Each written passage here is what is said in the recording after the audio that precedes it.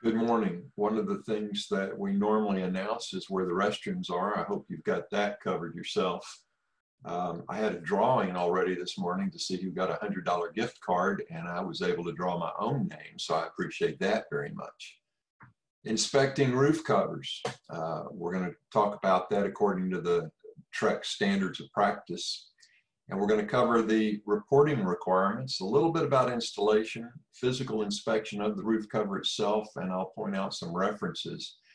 One of the most difficult things for me to do this sort of presentation is it's without the feedback from the audience, the seeing your eyes and knowing what you're looking at and when you're confused or not. So I'm just going to rely on the fact that you can post questions to the chat room, and we'll pause periodically to see who might have some input.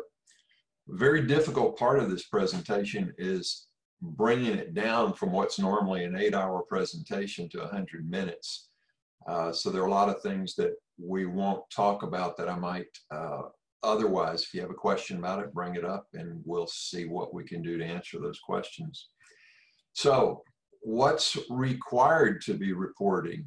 One of the things is roof covering, the type of roof covering. Well, there's so many things that we could describe that I just wanted to narrow it down, and let's just go straight to the IRC. Asphalt shingles, clay and concrete, metal, mineral roll, slate, slate type, wood, wood shake, metal panels.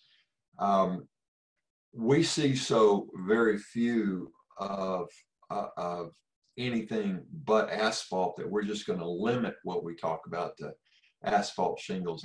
That way we can keep it down to the 100 minutes we're targeting. Now there are some derivatives of these. For example, metal panels, there are many different kinds and styles.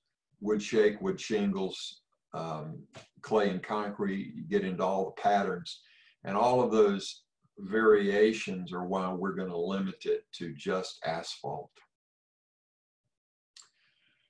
Viewed from, we're required to report our vantage point. Where did we inspect the roof from?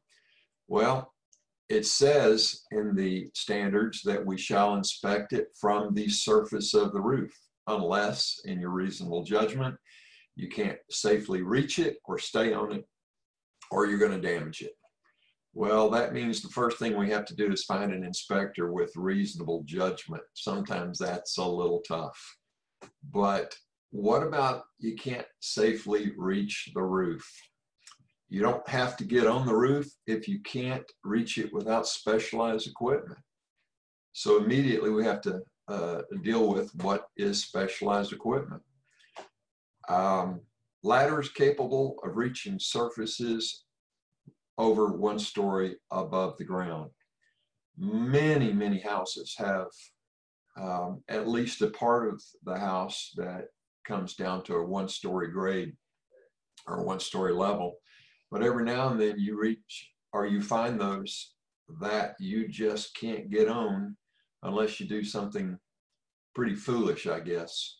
In this particular case, I could not reach this, and you'll notice the stairway, and there is a landing, and then there is a change of direction, and the stairway goes up again. But there was absolutely no point on that stair where I could get a ladder safely parallel to that eave. When I started as a home inspector, I thought, you know what, I'm going to do what others don't, and several times I learned why others don't. In one particular case, the ladder slipped and I was left holding on to the trim and trying to use my feet to pull that ladder back to where I could come down. And that sort of changed my mind. There were times that I couldn't get on a roof with the ladder that I normally carried. So I've just changed my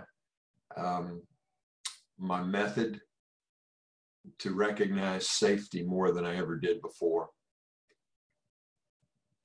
So that's reaching the roof. But what about can't stay on the roof? It's too steep, roof is too wet, or we have inclement weather, that is thunder and lightning. Remember that you might hear thunder in the distance, And you might hear lightning in the distance, but there's nothing to stop that from moving faster than the rain moves. Too steep, you can just slide off. Too wet, same thing. What I find is that I go through shoes very fast. I might change shoes 3 times a year because those roofs wear off the tread, and the less tread you have, the more difficult it is going to be to stay on that roof. And then what about the roofs that can be damaged? Obviously, clay and concrete tile is going to be breakable. Let's not spend much more time on that. I think we all know that those tile break and we shouldn't get on them. Even though you have to walk on them to install them, we as inspectors would be held accountable, I think, if we did break the tiles. So just stay off of it. Asphalt shingles. The biggest thing that I learned is damage to those shingles can occur during high temperature. And unfortunately, that's something I had to learn by experience. It was very hot. I stepped on the roof. I thought the slope wasn't too bad. I thought I could do it safely. And when I got down, I saw that my activity had worn some of the aggregate off. So I did the only thing I think that could be done in a circumstance like that is I hid the ladder and ran. As long as nobody saw me, it didn't happen, right? Unfortunately, I was the only one doing the inspection that day. It was pretty obvious I did it. So if it's too hot, don't go on there. Limitations to this. If you can't go on the roof, or if you choose not to go on the roof, what things can stop it or stop observation? If you use something like binoculars or a high resolution multi-powered camera, you can see that sometimes the angle of view, because the trees and property lines and other houses will keep you from getting far enough back to be able to safely or to be able to effectively view that roof. Now, you see the picture I took here of using binoculars to show visibility. That's something that I do every time I'm not able to go on the roof or the ladder. And don't forget that if you can't go on the roof, you're not excused from using the ladder to view it from the eave. You may not have to actually walk on the roof, but even if you don't walk on the roof, if you can reach it with a 1-story ladder, you need to put the ladder against there. And something else you should do, since we're talking about a photograph here, is put your hand, put something there that your photograph shows that you actually reached that roof line. One time when I had to deal with it from a legal aspect, somebody said to me, "Can you prove that was you looking at it?" And my watch and the pen I used to point out what I was looking at was the same watch and pen that I had on in the photograph. So do something to prove you reached that roof level. So what about what you can miss here? Well, obviously that tree's in the way. I can't get up there because it's 2 stories all the way around the house. If I'm going to explain to my client that I didn't get on the roof, might want to talk about what can't be seen, because you're going to have cases like this. You have the high side of that chimney, and there's absolutely no way you would be able to see that from the ground with binoculars from the roof eave on a ladder. I know that there's some of us out there that are using drones. We won't get into that at all. It's an expensive, specialized tool. My experience with that is when I've seen somebody using a drone, it takes quite a bit of extra time to do that. And in fact, I saw more playing around with the drone and showing how impressive it was to the client than actually inspecting the roof. So you may choose to use that, but ladder, binoculars, ground level, just be sure you talk to the client about what might be missed, including you see there at the ridge, You might have been able to see this with your binoculars, but you'd have only been able to see this area, and you would have to intuitively know that there were some shingles missing. And in this particular case, surprisingly enough, there was no evidence of moisture damage beneath that. And I think that's just because it ran down so well, so quickly, that it didn't have time to saturate that decking there. This one is the chimney cap. It's the mortar cap on a chimney, and that cap was over some plywood. Now I have a problem with the plywood itself being used there, but that's what it was. Couldn't see that from the ground because the best angle you had was up, and it just went right across there. Went right across, and you weren't able to see the lift or the gap. And then over here, it's pretty clear that somebody cut a hole perhaps for a vent, roof jack of some sort, and then they never bothered going back and putting that in. Luckily, I was able to see that there was something wrong with that shingle before I stepped on it. That would have been a bad thing. But there's nothing stopping wind from lifting that up. We'll talk about adhesion in a little while. But you can see it'd be very easy for wind to blow that up, water to go down, and that shingle would set back down, and you might never be able to tell. This is one of my favorite pictures. Now, there's a couple of problems with it. Have you ever said to yourself, well, I don't know that I need to go up on that roof. I think I can see well enough. The slope's good. I can see most of the flashing. And sometimes you take that extra step, not an extra step, but you are diligent and do what you're supposed to. And you get up there and you find something quite amazing. Obviously, there was water damage to the ceiling below. And obviously, that's around the fireplace, but there's plenty of room for water to get in there and migrate to the places it should not have been.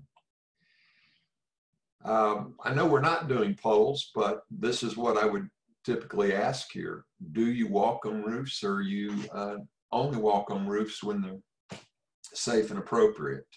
I'll just ask for a show of hands.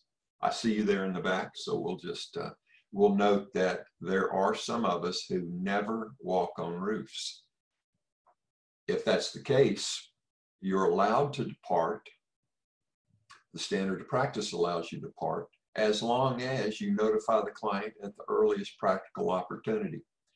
Well, I have pulled up to some houses and I see that it's two-story and there's no way my ladder's going to reach that. And even if it did, if it was two-story and I had a 28-foot ladder, I don't know that I'd be willing to do that. That's a pretty significant fall.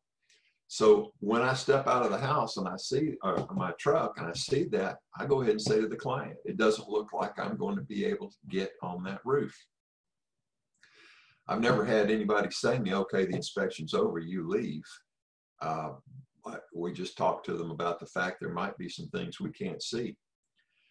And if we get around to the back side and we see there's a lower slope, then I don't have a problem. I use the ladder at that point. Be sure that you put in the report, because you're required in the report, why you didn't go on the roof.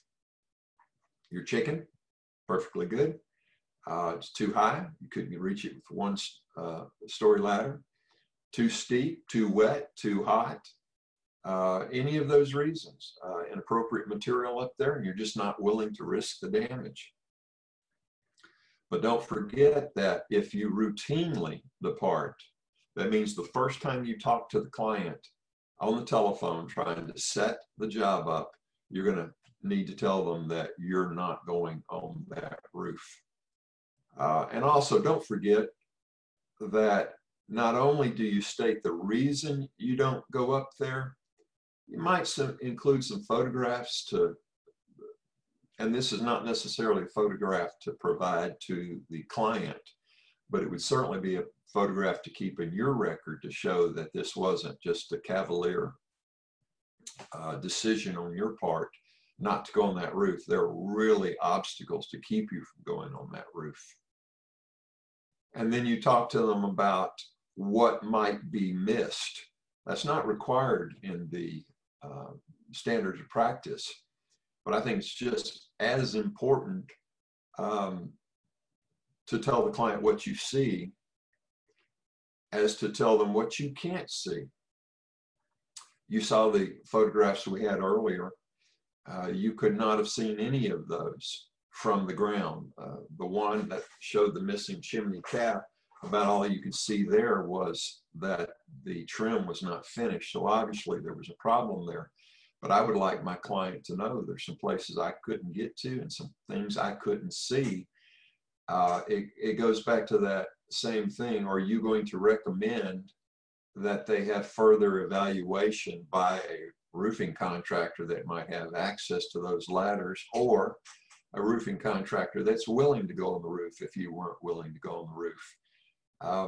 I think if you don't tell them what you could miss, can't see, you'll be culpable in a bad decision that the buyer might make or your client might make, to not have further evaluation. And then if they find after they move in there's a problem and their complaint is, you should have told me. So be sure you tell them why you didn't go up there and what you might have missed, and then perhaps a recommendation for something else.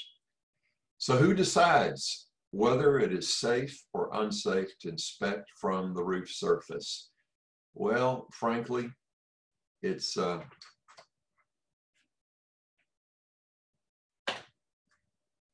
there we go. It's going to be that guy. That's me. I was on that roof, and when I found out later that the client had taken a photograph of it, I just asked him to send that to me. And from the ground, that looks a lot scarier than it did from the eave, top of the ladder, when I was holding on to the eave of the dormer there and got on roof. It's your decision to make. Just be careful about it. And remember the Shania Twain song, "Don't Be Stupid." I think we've all seen a lot of these kind of photographs on the internet, and some are much more dangerous than this. And I'll confess that I have gone up on a roof and pulled a ladder up and gone up on the other roof in order to see something that was just extreme or something I was extremely concerned about. But I wouldn't do either one of these things. First, they only use zip ties over here on this ladder. They should have used duct tape as well. Other than that, it's just completely unsafe. And one of the things that bothers me quite a bit when I'll see in new construction, the vendor installing the, doing the caulking, actually putting the ladder against the window glazing. These windows can slip. The ladders can slip. My cousin's husband was killed because the ladder slipped out from under him. It broke his neck, and my brother-in-law broke his ankle and had to go off on disability just because the ladder slipped. And remember, that ladder slips back out, it goes under the eave, it can go down, it can hit windows, it can just do a lot of damage to you. So please don't be stupid. If you're not going to go on the roof, use the ladder safely. If you go on the roof, use the ladder safely. OSHA requirements are that ladder extend above the eave, I think 3 feet. The transition from that ladder to the roof and the transition from the roof to the ladder are probably the most dangerous aspects of inspecting the roof. That's when it slips. That's when it slipped for me. We're required to report evidence of water penetration. Well, we can see that in the decking, the ceiling. We can see some in the walls. Usually it's going to be the ceiling before we see it actually running down the walls. We might see it in windows and floors.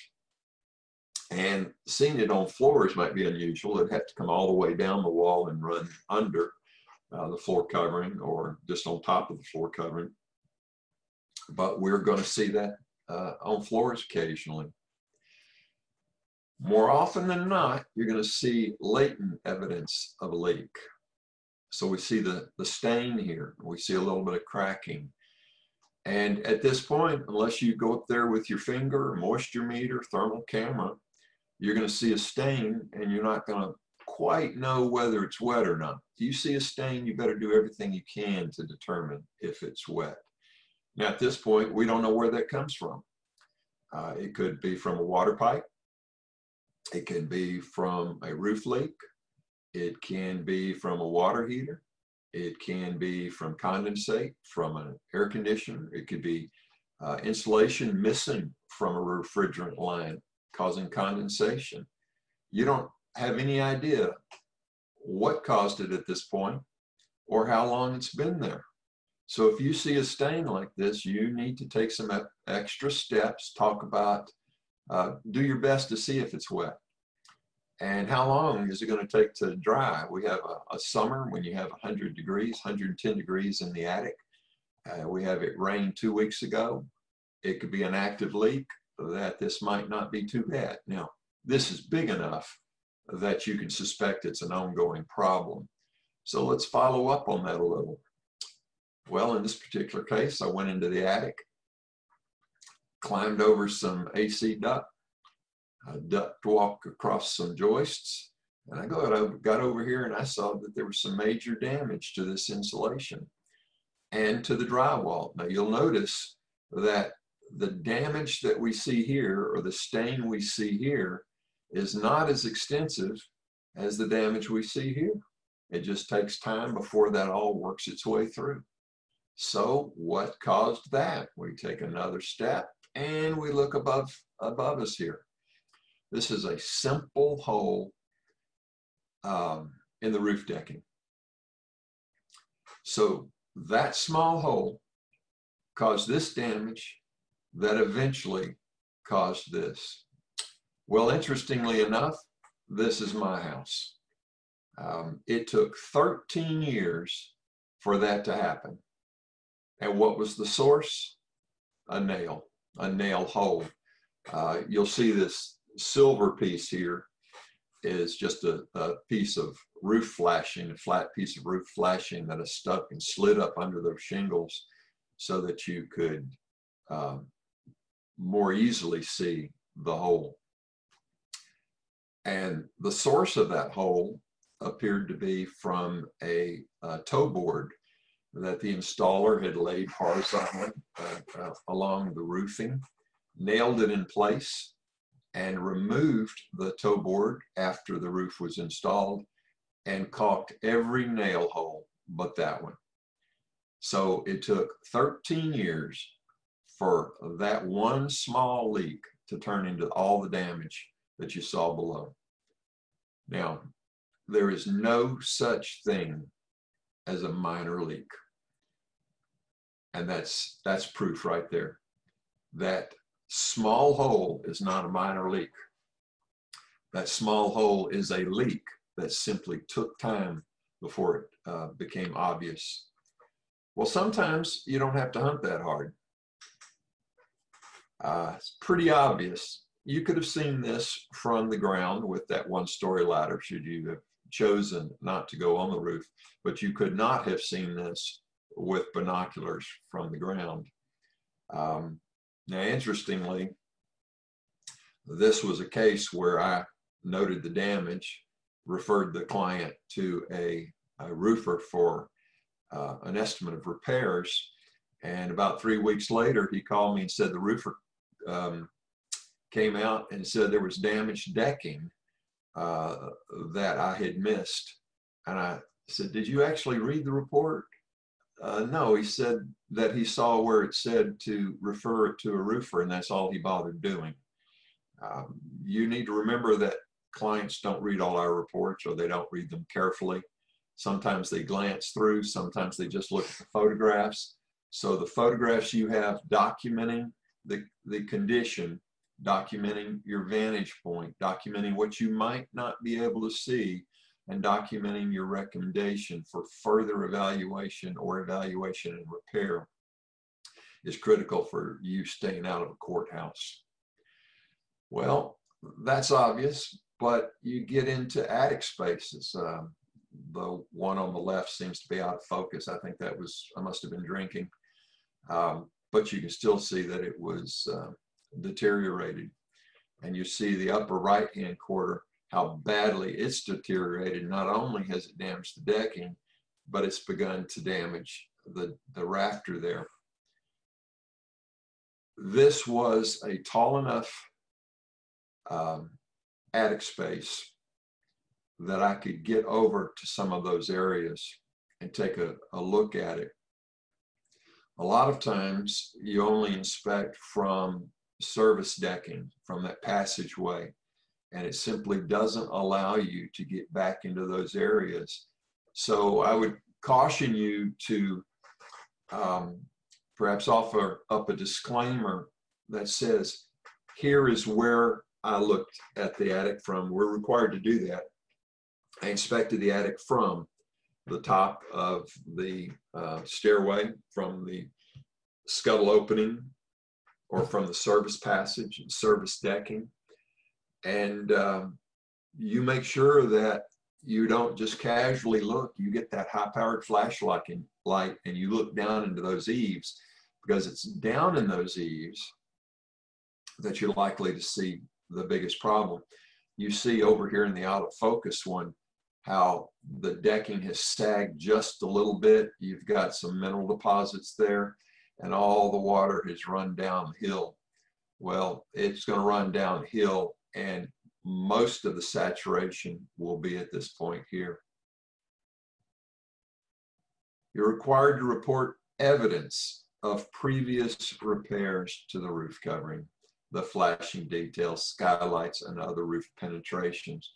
There's no distinction made between the type of repair, the quality of repair, or the extent of repairs. You just at this point report repairs. We'll talk in a second about the quality of repair. But all that you're doing here is saying this roof has had repairs, and that might explain some of what you see in the attic, or what you see in the ceiling covers. There are two things that I've heard from various inspectors. One is that they go on the roof first to see where repairs have been made, so they're able to look closer at the ceiling cover to see if there's damage. And the other is that they look inside, especially at the ceilings first, so they'll know where to look in the attic for leaks or on the roof for leaks. I personally go on the roof first, but I have also found that there have been times I've had to go back on the roof. But my personal approach is go on the roof first, look for those areas that I suspect might leak, and then I'm able to track down in the attic or on the ceilings whether that's in fact come through. I'm also able to explain, because the client will not go on the roof with me, I'm able to go inside and say, I see a stain here, and that corresponds with a location of repair to the roof. It's not wet right now, therefore the repair may have been adequate. First of this week, I didn't bother updating this, but the first of this week, following all that heavy rain, I was able to say, well, there's evidence of repair. I got up there and said, right now it's dry. But the client called me the next morning and said, and this was their house, this was a seller, said, okay, it's leaking right now. They had gone up into the attic to the place I had pointed out and taken a photograph of. They texted me a photograph, and sure enough, there was water dripping out during the rain. So that means I identified the repair. I explained that since it was dry, I could not determine whether it was an active leak or if the repair was satisfactory. And the next day, he proved it still leaked, to everyone's satisfaction. But my report was accurate. My report was adequate. My report informed the client enough that he went up in the attic to follow up during the rain. And more importantly to me at this point was I'd covered myself every way possible. I'd followed the standards of practice, informed the client of the limitations of the inspection, And he followed up as he should, said, we've got a problem. So be sure that you understand your own limitations and communicate those.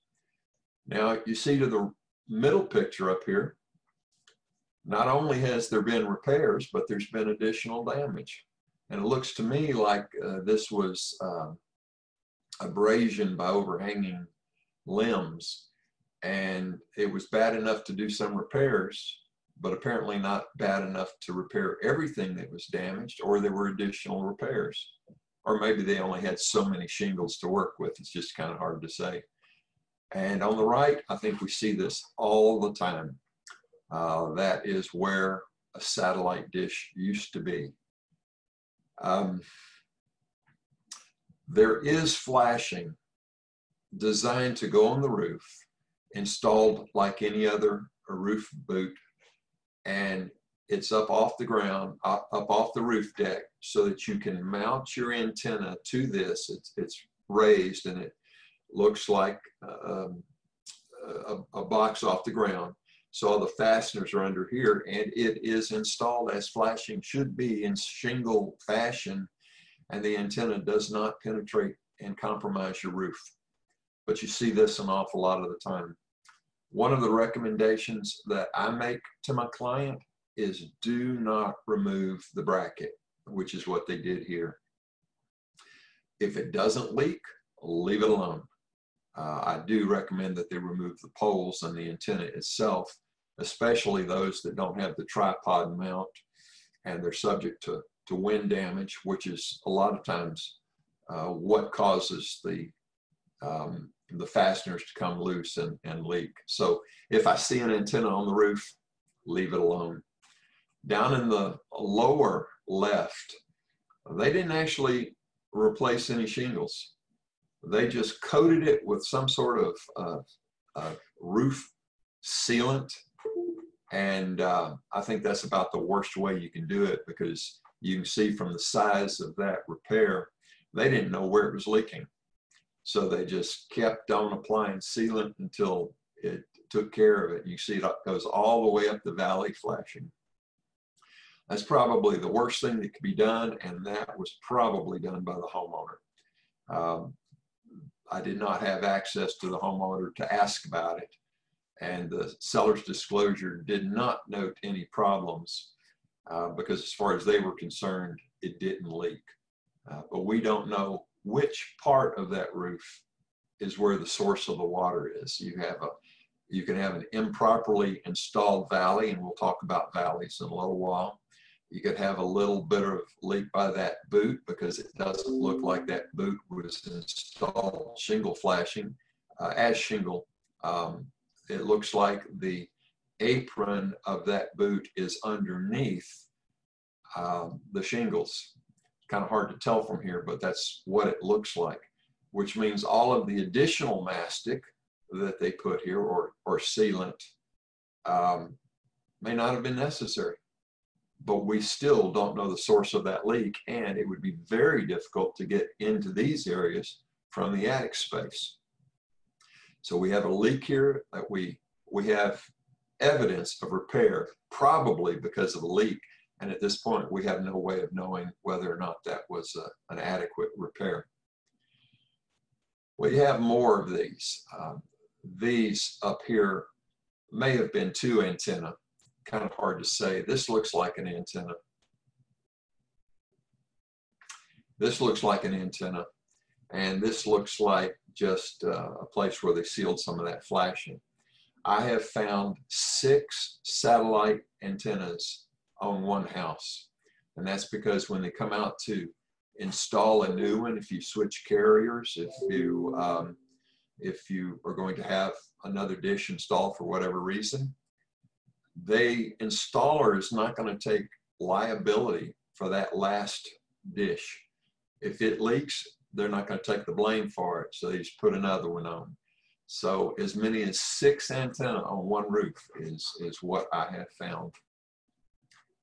So we're going to talk about installation, or proper installation. This is going to be limited because of our time, but we're going to just maybe hit some highlights of it.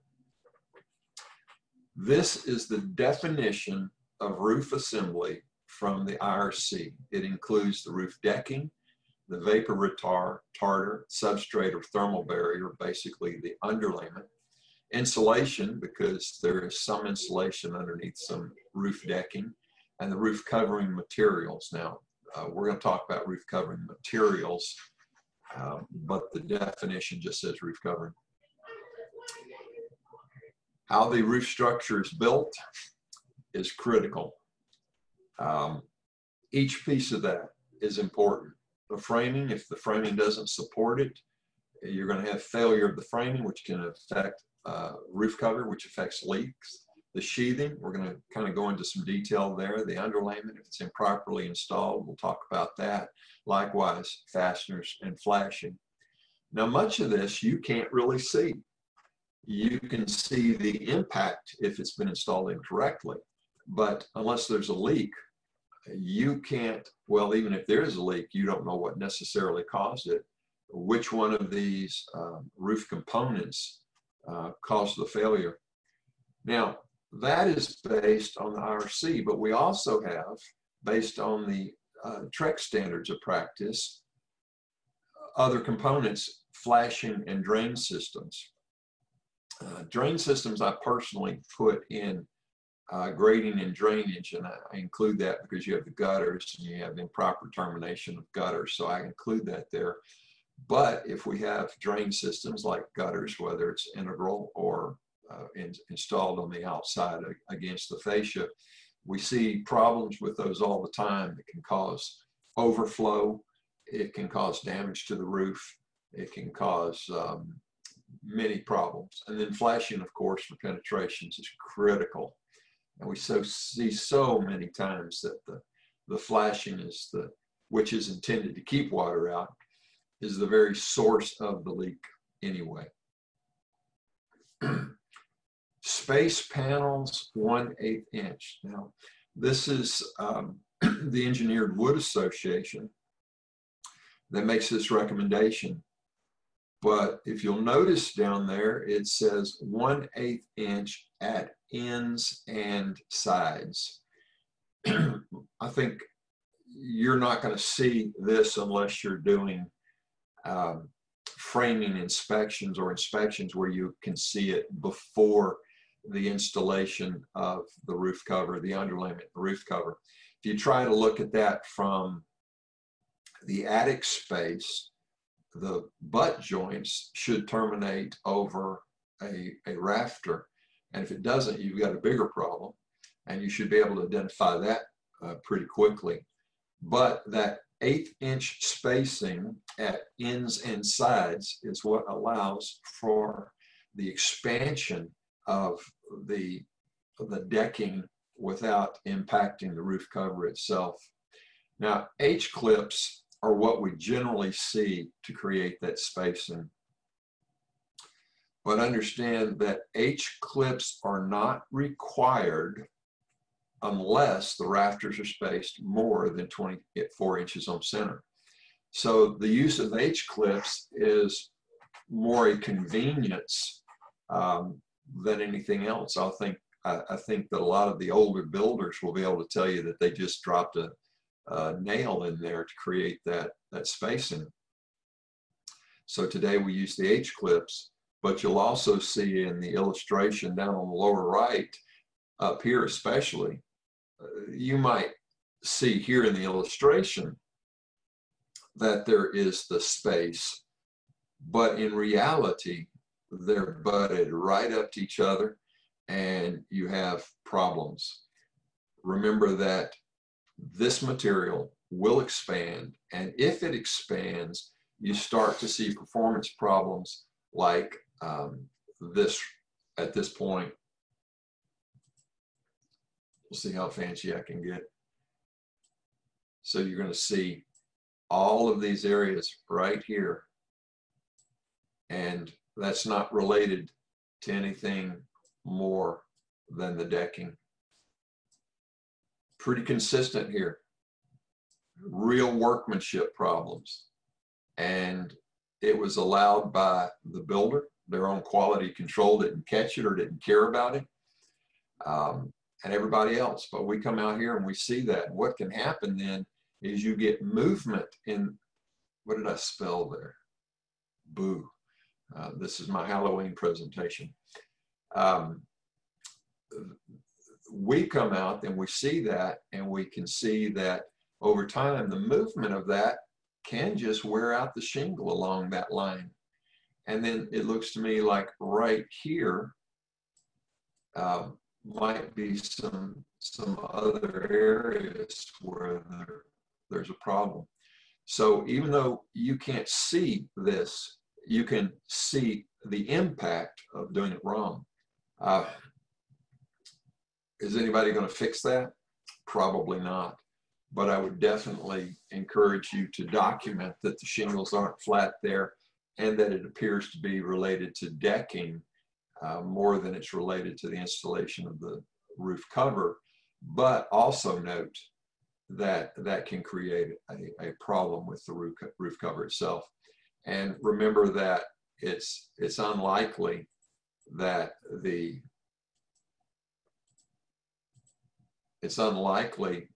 manufacturer would warrant any damage caused by that improper installation.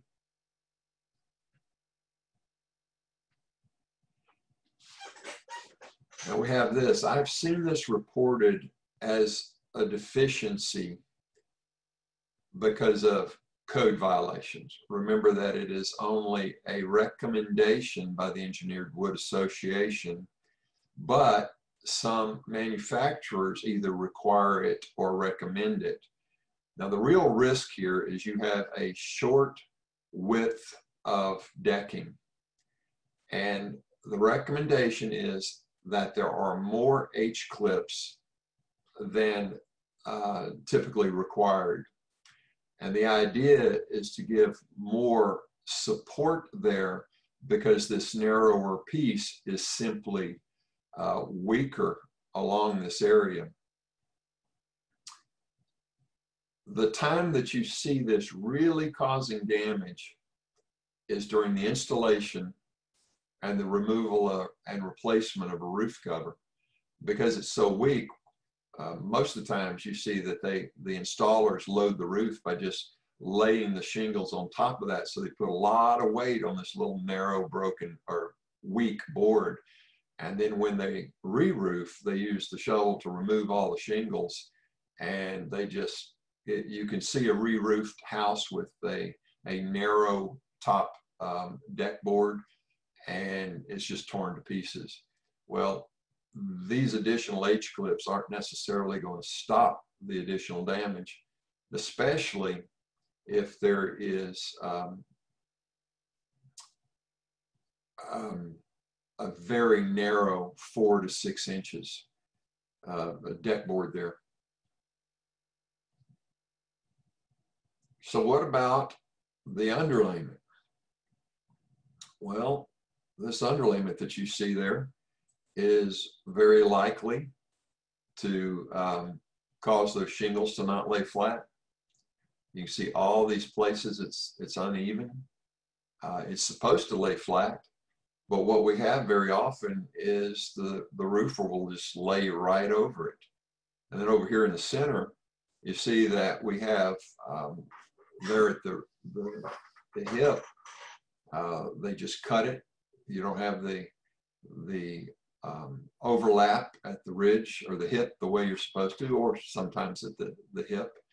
And especially down here in the lower right, what you see is instead of overlapping, they just took a utility knife and cut right down.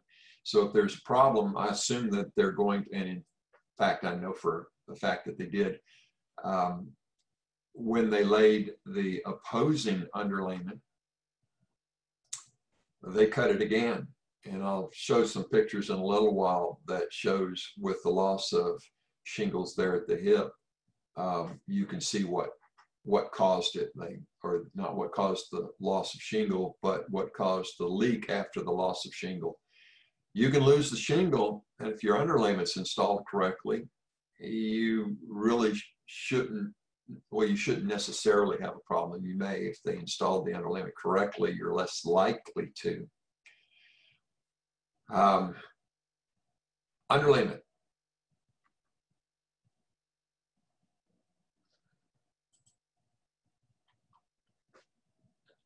There we go. The underlayment must be parallel to the roof. That underlayment can't go vertically because you have more opportunity here for the water to migrate under those laps. They put an awful lot of fasteners here, but that's not a substitute for a correct installation. And since you can't install it vertically, you really can't install it at an angle either. And this, in fact, looks like a worse condition because water can run down. And even though it should be lapped, right here isn't. So this is something you'll never be able to see. But you can see the impact and assume that there's some problem in the way it was installed. Workmanship. Here you have where they sliced through the shingles at the hip, and they sliced through the underlayment as well, and they sliced through the underlayment as well, and they sliced through the underlayment. Many times when you see this condition, the installer's solution is to take that same utility knife and slice it. And then that's their way of getting rid of the high spot, but it is not an effective way of installing the roof cover. All right. Brenda, do you have any questions? Is anybody out there with questions? We do have some questions. Okay. All right, the first one is, I've been in attics that were cooled due to the use of aluminum foil on the back side of the plywood OSB sheathing. Does this type of sheathing cause any shingle issues? Does what kind of, does what cause issue? Does this type of sheathing cause any shingle issue? I don't know. TREC Shield is a brand, but LP has their own brand. These are materials that are called radiant barriers, and they're intended to provide a cooler attic. I don't know of any roof manufacturer that says you can't use that type of material. The bigger problem is when that is insulated, when they put insulation up between there, whether it's spray foam or batting, and they don't allow airflow above it. It's the airflow that's more critical than whether or not you have the radiant barrier. Now, a lot of times we'll see a spray-on silver paint. Sometimes that is used to encapsulate scorched wood in case of fire. And sometimes it's intended to be a radiant barrier. I would suggest that you don't state that it's one or the other until you've been very careful to see what it might be covering. If you use that silver paint to encapsulate scorched wood, typically you're going to see fire damaged wood. But if it's just a silver paint intended to be quote unquote a radiant barrier, in my opinion, that's a waste of paint. It doesn't satisfy anything. But the TREC Shield itself, I don't know of any shingle manufacturer that says that is a problem for their shingle cover performance. What else? Have you ever seen someone use aluminum foil as on the back side? I have seen a foil material used as a radiant barrier, but it is sold as a radiant barrier. So I'm assuming that you're not talking about Reynolds foil wrap from the kitchen. But yes, there are foil materials used. And if you read the installation instructions, you can see that they can be used on the rafters. They can also be used down on the floor joists. it's very difficult to install those in either case. But if it's installed on the against the roofing, it needs to be against the rafters so that you have the airflow between them. But the answer is yes, there are foil materials to be used as radiant barriers to be installed post-construction. Biggest problem with those is they can't get down into those very low spots at the eaves. But they're out there. What else? Okay. What sections of the TREC form do you comment about the decking sagging? Just in roof covering, just in attic section, or both? Both. My experience is that they don't read the report very carefully, and they might read one section without reading the other, and sometimes they won't read either section, and then that gives them justification for saying, well, you didn't tell me, or you didn't tell me in this section. I think one of the most the best example would be when you talk about, for perhaps in a furnace, you talk about the gas connections in the furnace, and then you have another section when you talk about gas in the plumbing.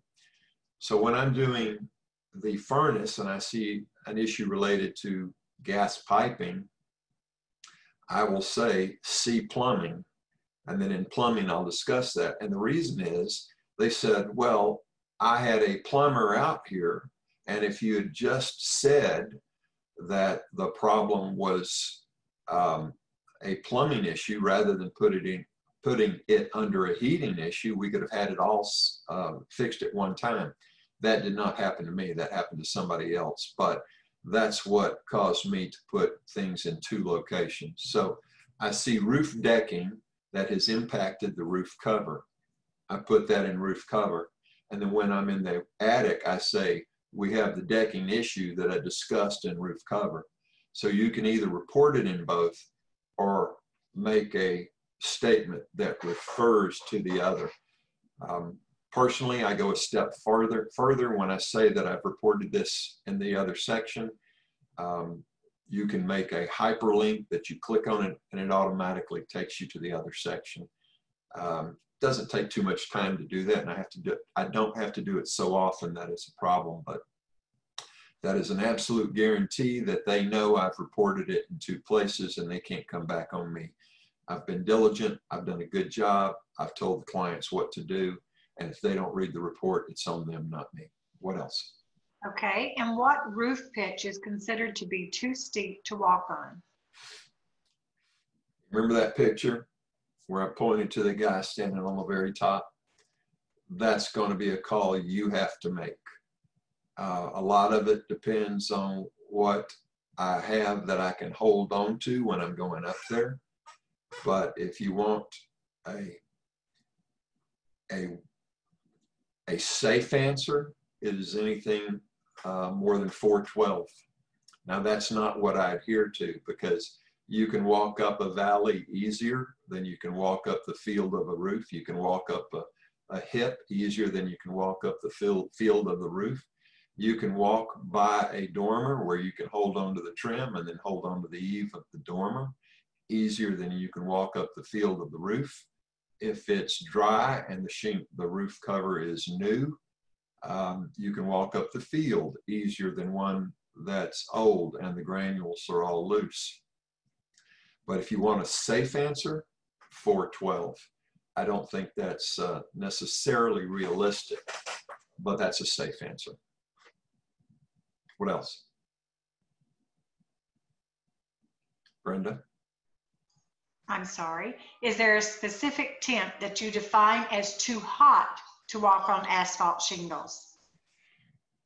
Anything over 110, that's the roof deck, because you can get 110 and much higher with the 100-degree temperature outside. So if I put my hand on it and it scorches my hand, I'm concerned about the impact of me walking on that roof. and I would use the hand scorch as because it also increases a safety issue. If that roof deck is so hot that you have to keep lifting your hands off, you're going to have a problem getting on and off that roof. Okay. Do you ever indicate that repairs made do not appear to have been performed by a professional roofer? Absolutely. But the terminology I use is that the repairs did not appear to be made in a workmanlike manner and therefore may not have been done by a professional. The key to it is that you cannot tell whether it was an effective repair. However, if it's not done in a workmanlike manner, it is more likely to be ineffective. Remember that workmanlike is defined in the code. So you can use workmanlike without necessarily creating a condition where, hey, in my opinion, that wasn't done very well. In my opinion, that was sloppy. In my opinion, you say it wasn't done in a workmanlike manner, and then you can follow that up with, there is a definition of a workmanlike, and this isn't it. Okay, and we have the question, what do you feel about radiant barrier material used on the attic floor? On the attic floor. Let me clarify, on the attic floor. Yes. Well, that material, the foil material that I've described, which can be used on the attic floor, I have a personal problem with, and actually, thank you, I have a photograph of that occurred within this last month that it didn't occur to me to put in this. The biggest problem I had with it was, since it covers everything, what's safe to walk on? Do I think it's effective?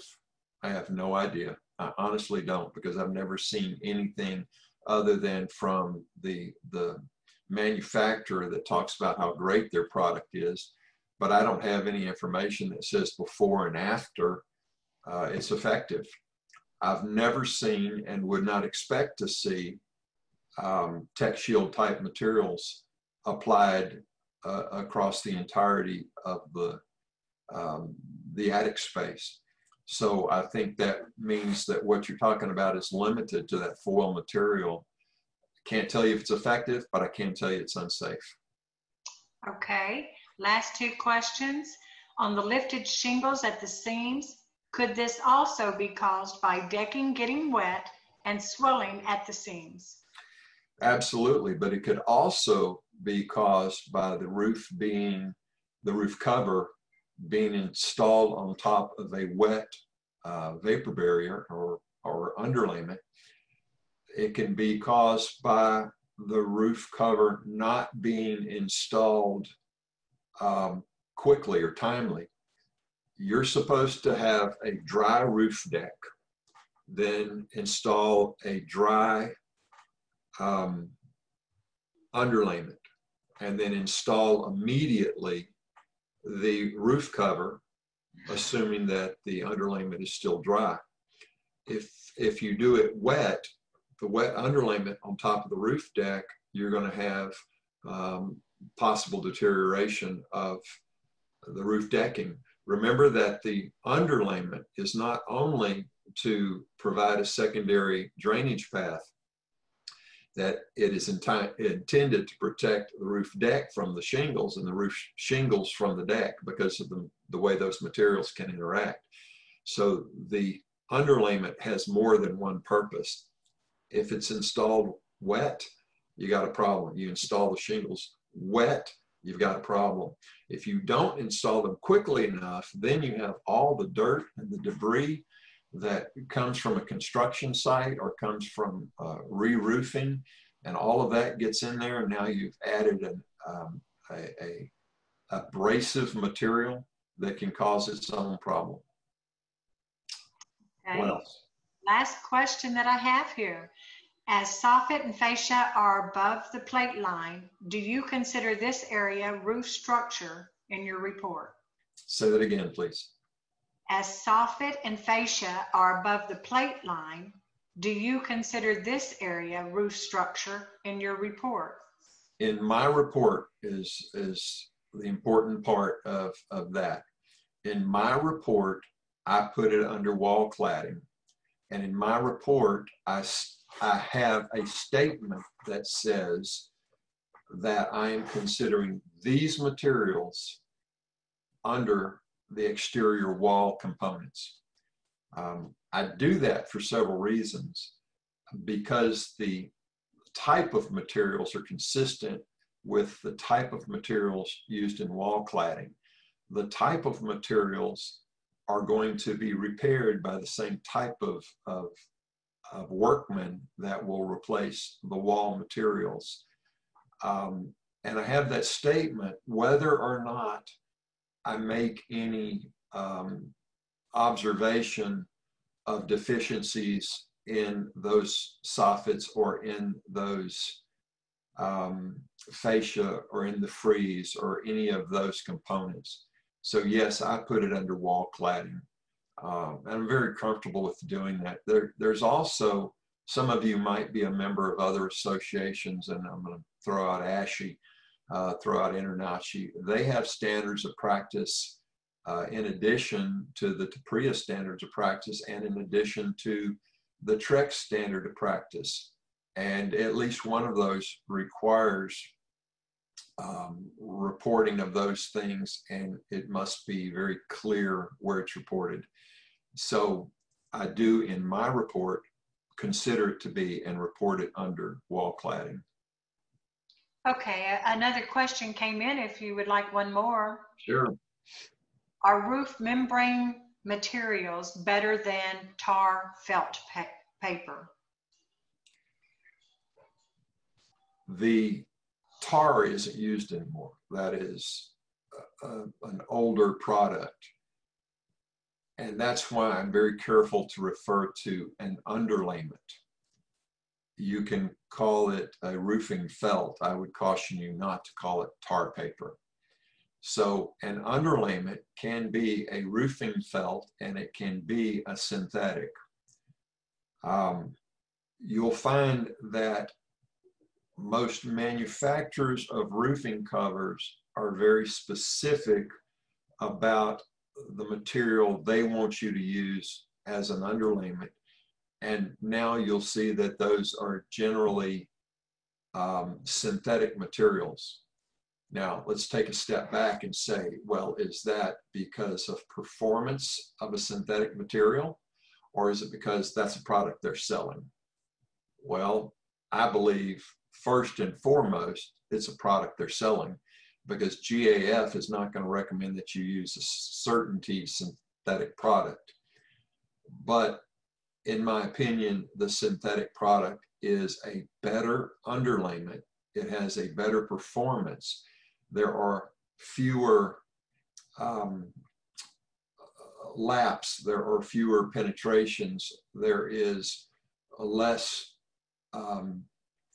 wear, and I think it is a longer term performing product. But I would also have to caution you that that synthetic product has not been around 30 years, and therefore I don't know that we have a history of performance that would guarantee my opinion right now. But I do believe the synthetic product is better, but I would not report it as a problem at all. I wouldn't, in fact, I don't even address the fact to the client if I can determine it's synthetic, that it's there. But that's my opinion. What else? Okay, that's it. You've answered all those questions. I love the questions. That tells me more than anything about whether we're on track with our presentation or not. So please keep those coming in. What affects the performance of a roof cover? You know, it's the type of cover itself. Since we're just talking about asphalt here, I'll note that you have an asphalt roof that's a simple 3-tab roof. You have an asphalt roof that is laminated, so you take what appears to be a 3-tab and you start laying pieces on it. And by the time it's all said and done, it emulates a shake roof or a shingle roof, the way they used to do it with their lapping. The architectural shingle then is thicker, and so it has a longer life. The 3-tab shingle is generally considered to have a 15 to 20-year life.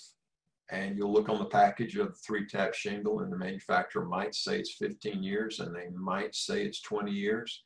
And in my explanation of the type of cover to the client, I will say that it might be sold as 15 or 20, and the average life expectancy is generally between 15 and 20, but closer to the 15-year, assuming no acts of God, including hurricanes, tornadoes, tree limbs, and satellite antennas. And then there's always the case of the homeowner that gets up there and does something stupid.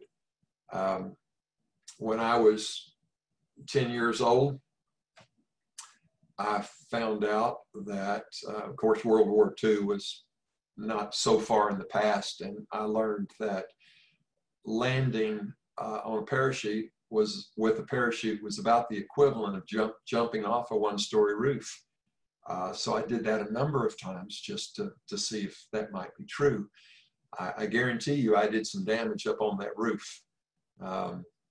So the homeowner can cause problems. And then you have the architectural shingle, the laminated shingle, that is generally sold with a life expectancy of 25 to 30 years. And I make the same sort of explanation, that assuming no acts of God or somebody climbing up on that, you're going to have a life expectancy generally between 25 and 30 years. Now, yes, I know that there are some shingles that are sold as 40-year, and you have some that say lifetime. But if you look at the warranty very carefully, you'll see that it's not warranted for a lifetime because there are limitations. Quality of materials. You always have a better quality shingle priced higher that is available. So you would not expect a low quality, whether it's 3-tab or laminated, to last as long as a higher quality shingle. You can't know that. You can't anticipate that. Yes, there are scales, there are tools designed that you would slip the shingle into it, and based on where it comes, it's going to tell you how thick it is and therefore how long a life it's generally considered to have. I'm not lifting shingles to be able to slide that in there. Roof design. I have an illustration a little later that shows all the various pitches. At one time, you might have had a simple gable roof. It's just 2 slopes, and then you have the gambrel roof, and then you have the mansard roofs, and you have all of these other designs, and the shingles lay differently. And when they lay differently, they react differently to weather. And you might have steep roofs that have that wind hit it. You might have shallow roofs where the wind goes over it very easily, but then the rain is going to hit it harder. And all of those designs change the demands and the need for flashing. And again, I told you a while ago that flashing is one of the places that is most often the source of the water intrusion. It's intended to keep the water out, but if it's improperly installed, that becomes the source of intrusion. Weather, we have the wind, rain, and hail. Wind is going to throw things into the roof cover. Wind is going to take the granules, the aggregate, off the roof cover. And wind will severely impact ridges and hips, because that's where it changes directions as it goes across the that portion of the roof cover.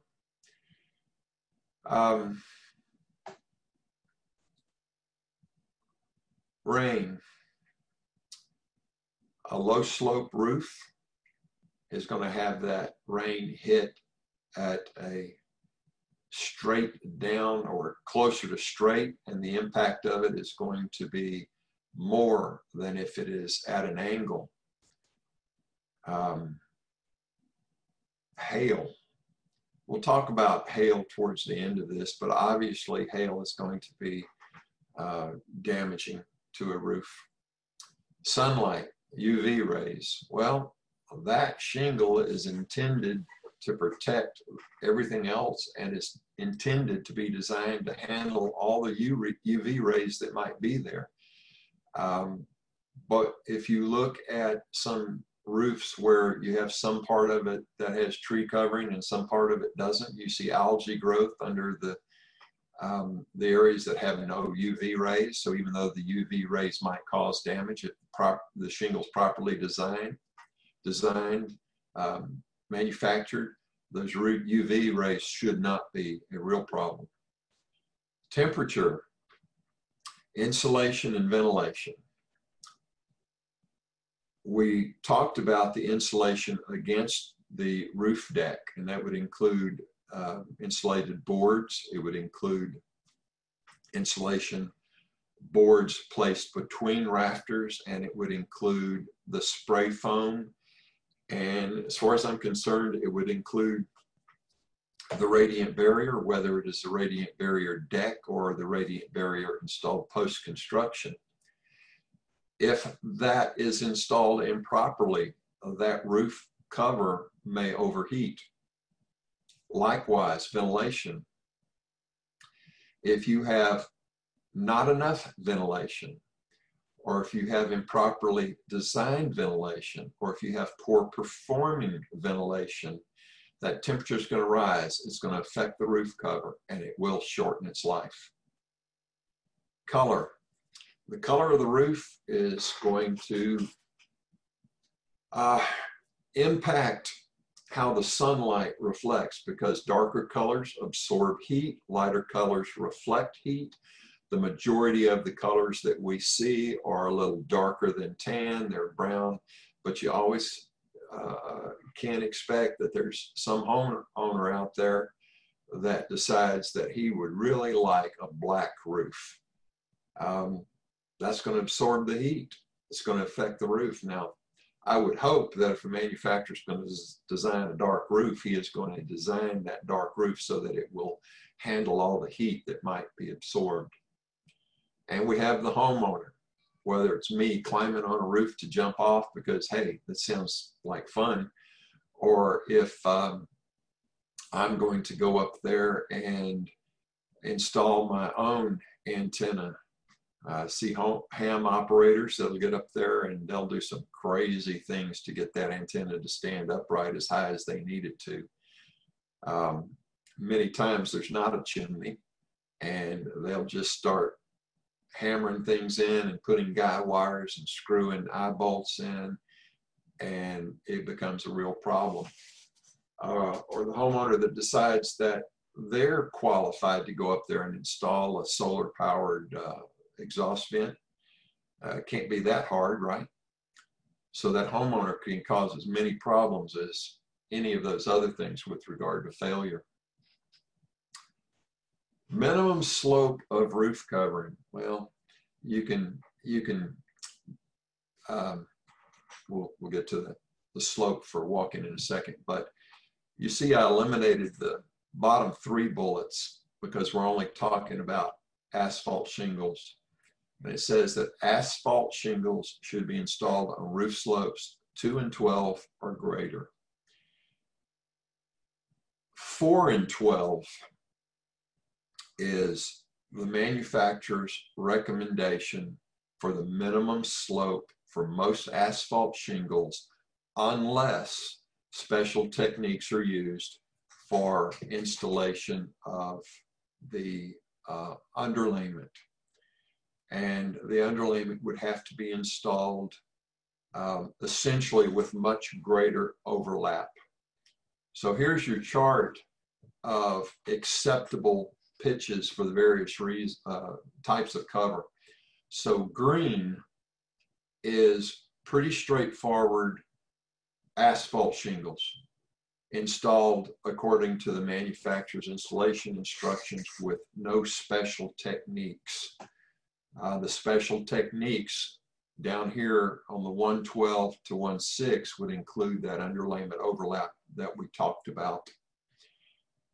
When you get down into this lower slope, that's the roll roofing. But how often do you see what might be a very steep pitch that has two valleys come together, and you might have down in that valley and eave a very small area that might be 3 foot wide coming to a point where it's funneling all that water down the steep pitches into a valley that comes down there, and it ends at the bottom with that almost flat or less than 1/12 pitch. That area hopefully is protected better by the underlayment than any other area, and hopefully the installation and the design and creation of that valley is going to be better than any other area. But many times I see an almost flat roof down there at the eave to accommodate the multiple pitches. You got to be very careful in those areas. But if you're up here in 4 and 12, you're pretty much good on anything. Down in 1 and 12, including those shed roofs that get installed over a patio, if it's attached, and sometimes the homeowner will just go straight down onto that. I've seen it done without any flashing.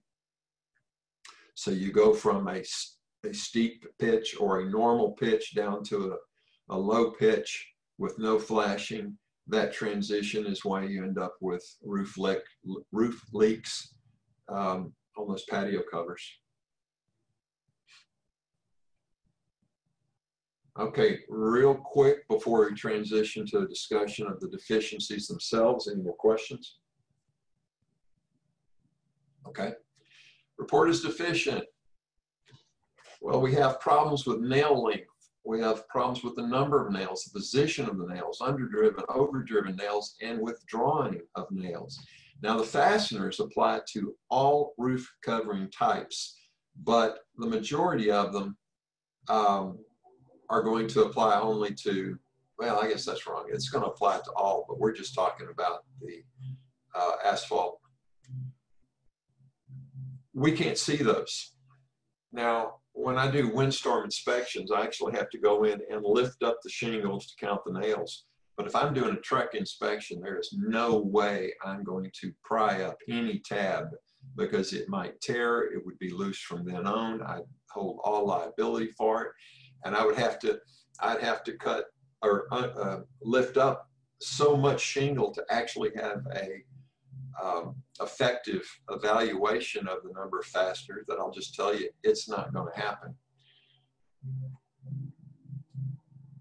Okay, over here, again, I must have been drinking on the left-hand side, but what you see in the upper right is there's just a lack of fasteners there. But you'll look closely, you'll also see along that red line, which is at the end of the wood structural panel, there's not an 1/8 inch gap. Over here on the left, you can see two nails close together, but down here you see they're much further apart. And it entirely depends on the area that you're decking. Here, obviously a problem. It looks like in this particular case, they did not leave that 1/8 inch gap, and they didn't even bother to hammer it down flush. When you're looking at the shingles themselves, what you're seeing here is a pattern for a high wind area and a pattern for normal. The normal has 4 and the high wind area has 6. Now keep this in mind, and I don't want to turn this into a discussion of wind storm, but 4 nails will meet the requirement for wind load areas, but it may not meet the manufacturer's requirements for purposes of warranty. But again, those nails are going to be covered. You're not going to know that unless there's other problems. That's a 3-tab shingle. Down here you have the same issue with a architectural or a laminated shingle. But here's why nailing is so important. If you nail the shingles where you're supposed to nail the shingles, then you have nails along 2 rows. You have it down here where it transitions from the style of, you have the flat part down to the exposed part. So this is concealed, this is exposed, and you have that fastener, and here you have the adhesive strip. Then that next one, if it's nailed properly, is going to be on the top part of that. So every shingle tab should have 2 rows of nails, assuming that they're installed properly. So you can see down here, that one covers this, so there's your 2 rows, but up here, it was too high and it missed it. So this one only has 1 row of nails. You're going to see those when there are problems. Well, here, they didn't put it where it's supposed to, so it was between the tabs. And then here, that looks like, frankly, that looks like to me, somebody came back and says, well, I've got an extra nail. I'm going to put it right here after the shingles are done. And then here you have the same thing exposed. So none of these were put where they were supposed to be. And then you have the problem with whether they actually installed the nail correctly itself. A lot of times you can see the impact of this, mostly with an underdriven nail. You're not going to see overdriven unless the shingle is ripped out during wind because it's lost its adhesive. Crooked you might see, but this is what you're going to see more often than not, and you're going to see it in something like this. Now, this doesn't really look like they underdrove the nail. This looks like the nail worked its way back out. So you have the decking that flexes and moves with humidity and heat, and that nail over time will work its way back up, and it will lift that shingle, or down here it will work its way through the shingle. Here it lifted the shingle, and this is at the end cap of a ridge, and they just didn't caulk those. They didn't seal those. I said caulk, but the sealant, which can be a roof grade caulk. All of these you can see, and all of these I would report as deficient because remember that one nail hole I showed you before. That one nail hole over 13 years caused some pretty major damage. But let's say that you have some problems with that. It's easy solution. You just nail it from the attic space. Just come right on up there. That'll certainly hold it in place. What I see frequently is when there's a measurement problem and the deck joint does not line up over a rafter, they nail a board alongside it. In this case, I have no clue why they did this, but instead of nailing into the rafter, they nailed into the roof deck. That's a big oops. Fasteners alone don't keep the shingles down. A starter course. Now, you should have a starter course, and you can either take a shingle, the manufacturer allows you to take a shingle and cut it and turn it over and use it as a starter course. And then that adhesive strip is what catches the overlying shingle cover. But the biggest problem I see is that the fasteners for that are so far from the edge of the shingle at the eave that there's nothing holding it up. So the overlaying shingle may, excuse me, I consider this wrong. The overlaying shingle may be adhered right here, but wind can still get under there and lift the whole thing up. So those nails, according to the manufacturer, need to be much closer down here. But there is no mark along the shingle for where to nail it like there is, or no mark along a cut shingle. You can buy a starter strip like this one, where it tells you where to nail. And this is not a cut. This is sold as a starter strip. And I see down here, sometimes a homeowner will try to do something. They spend all their time trying to remove this, this strip. The only purpose of that is to keep the shingles from sticking together while they're in the bundle. And if it's not done right, if you don't have adhesion, you're going to have problems. Those shingles are just going to lift up. And this is a case where the underwriter came in and following windstorm said, we got all these problems. And if you look, you'll see that right here it was creased. It was creased. It was creased. And all of these were lifted up. That's just because the front didn't adhere. So what happens? Well, you can have a real problem there. It just will allow those shingles to lift, and that will mean that you're going to lose some shingles. Or it might mean that you lose a lot of shingles. So what do you do if you have a problem with that? Well, the manufacturer says that you can just use some adhesive to hand seal those. And in fact, you'll have some manufacturers that says hand sealing is required in certain cold weather, or on steep slopes, mansard roofs. If you do a repair, for example, you replace a roof jack or some sort of bonnet, that's when you need to hand seal. Skylights, just any of those places, hand sealing might be required. I never see it. And down here in cold weather is the one that really is going to have more impact than anything else. I do report it if it's loose. So what can cause damage? We talked about some of that, but here's another case of that installer laid the shingle on top of it and cut it. Did that go through enough to damage the shingle from is it going to leak? I don't think that's going to leak, but it is poor workmanship. And certainly in new construction, and I see it a lot of times in new construction, I bring it to the attention of the client, who should bring it to the attention of the home builder, and I tell them that that needs to be replaced for the manufacturer.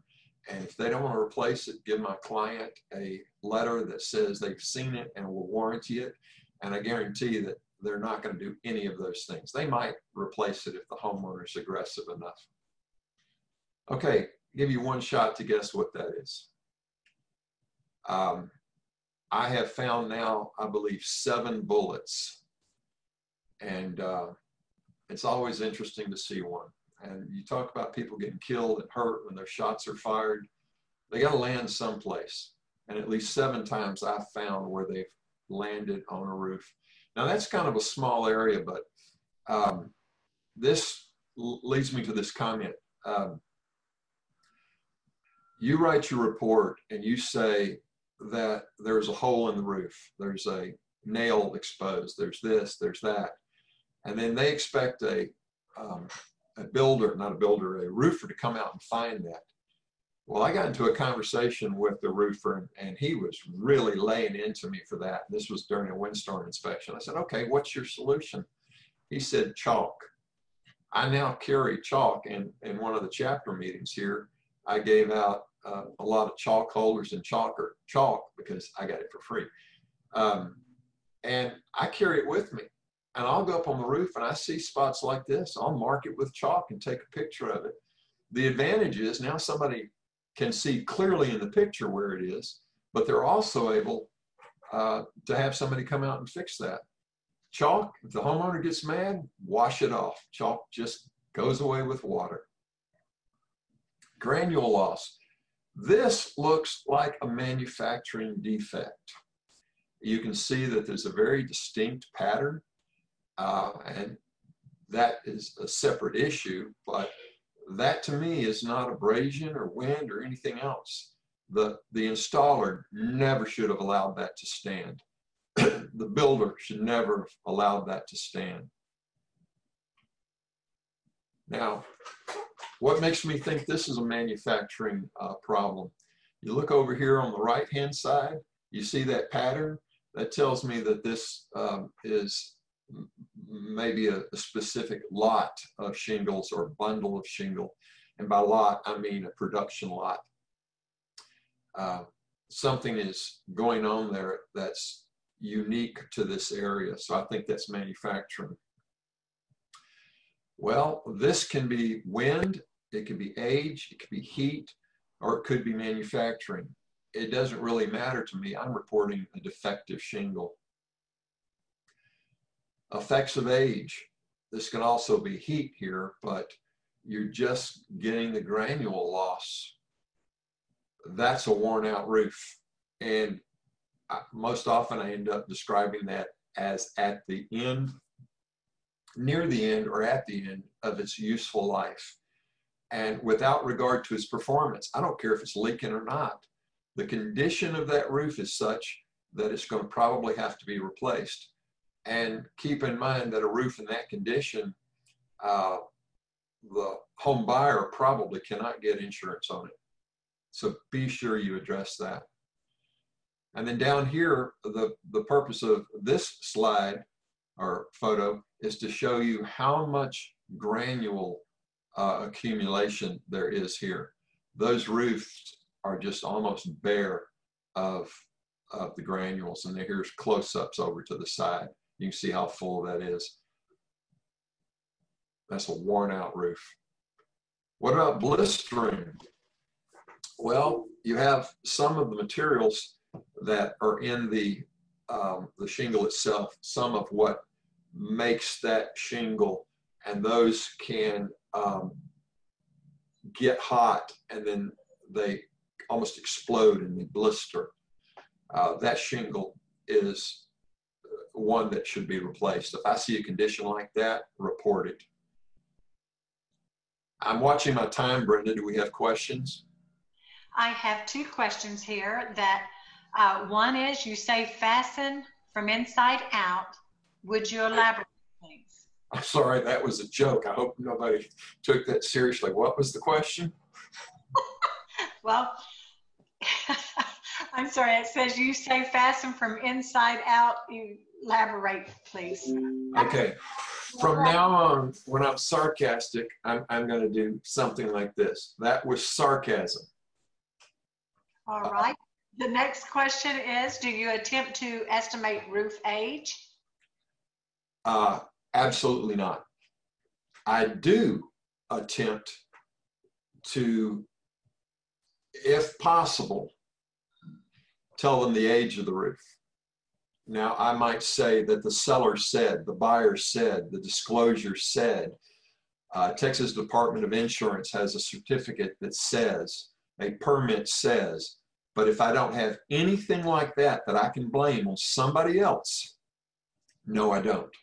But I never say it's going to last X number of years. If I think that the roof is not going to last X number of years and will affect their ability to get insurance or a loan, I'm to the point by then I have enough documentation to say this roof is at or near the end of its useful life, and you need to make sure that it's insurable, and pretty much that shuts it down. What else? Is that it? Both of them? I have a couple of additional questions. One is isn't step flashing supposed to be used where asphalt shingles meet vertical walls? More often we see J flashing. It's just, it'll be here. I'm going to go a little faster because I don't want to take your time. Number of layers. You're not required to report it, but if you can tell there are multiple layers, I would absolutely report it, because some insurers will not report or insure roofs that have multiple layers. Some will do 2 layers, none will do 3. You can't roof over you can't have more than 2 layers. So you can't put a 3rd layer. You can't put a roof over wood shake or something like that. Because of this, those nails don't have anything to go into. Now, this is a case where the wood shake roof was covered with asphalt shingle. They got rid of wood shake in the early 80s, late 70s, So it's very unlikely you're going to see much of this anymore unless somebody is talking about an overlayment, but I do still see it. Hail. You need to be very careful that you don't say this is hail damage. You see damage that is consistent with hail, and they need to have the underwriter look at it. Now, if I see this kind of damage, I tell them to have the seller's insurer look at it for a claim first. And I have been very fortunate that I've seen some of these where my client has gotten brand new roofs simply because the seller was made to have their insurer look at it. You can see things that might look like hail, and that's why I say it is consistent with, but not guaranteed. Let's see. And then be careful that you don't say it's hail, because sometimes people fake it. Hail comes in a direction. So if you saw damage over here, then it's likely somebody faked it. Remember that there's different kind of impacts, and this is not true hail damage. Too uniform. Sometimes you can see it in arches, arcs. So you're not required to report what the damage was caused by, just report what you can see. Okay, now we're into flashing. Roof and wall intersections. We'll just say, here's a picture. I'm cognizant of our time. Here's our picture. You have all this, and flashing sometimes is not installed very well. Sometimes the nails withdraw, that's workmanship. Flashing's not installed and anchored. You have damaged roof boots, and we have the step flashing. All right, to answer step flashing, the code was changed to allow what is called continuous flashing, which may also be called hemmed flashing, because the J is laid flat and it looks like a hem, and then it can be called J flashing. Well, the problem is that this shingle is not flat, and the manufacturer says my shingle needs to be laid flat. So even though the code says continuous flashing, J flashing, I'm sorry, yeah, J flashing or hem flashing is okay, the manufacturer says, I don't want you to install it that way. And if you install it that way, and if there's a problem, it's not going to be warranted. So I think that's your answer. J flashing is acceptable by code. It is not acceptable by the manufacturer. But the reality is nobody's going to come in there and fix it. So I explain it to my client, and I also explain that this is information, because they shouldn't expect somebody to come out and fix that. Kick out flashing. Man, if you don't have kick out flashing where it's supposed to go, you're going to have a problem. But I see a lot of people call for kick out flashing where it's really not necessary. Okay, we're right at 11:40. Brenda, do you want to talk while I'm just kind of clicking through? This place needed J flashing.